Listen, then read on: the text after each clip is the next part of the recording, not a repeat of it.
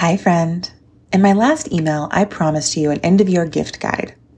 But as I sat down to create that gift guide, I found myself just restocking my own closet, desk, bathroom, etc., with a few much-loved and much-needed essentials.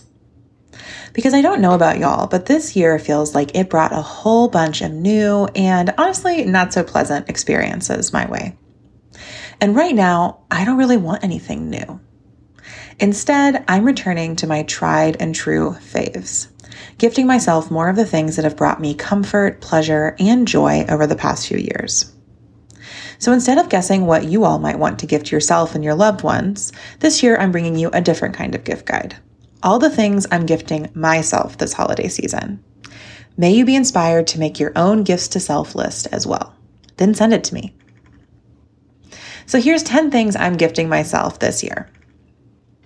These strawberry socks from Baggu, a new crop tank and high-rise undies set from ARC with a Q, this stack of books from my TBR, a chariot pillar candle for the chariot year ahead, these tarot stickers to use in my 2023 Mini Moons Lunar Planner, a bunch of fun nail stickers, another eye tint from Ilia, this enamel pin that just says soft, and this one that says fat and queer, a trio of spiral candles, and a rainbow assortment of these beeswax candles.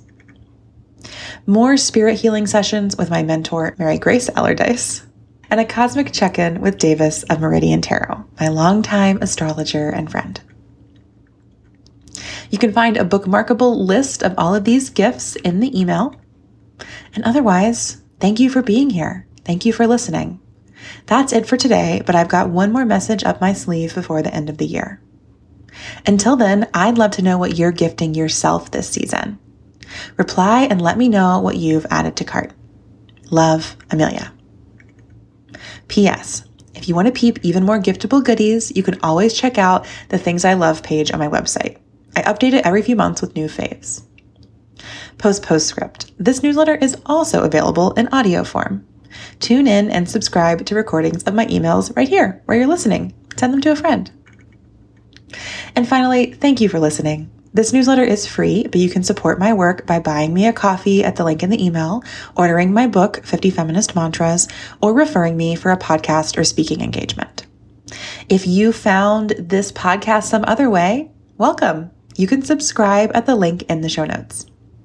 This newsletter is created by me, Amelia Hruby. I work and live on the land of the Pawnee people.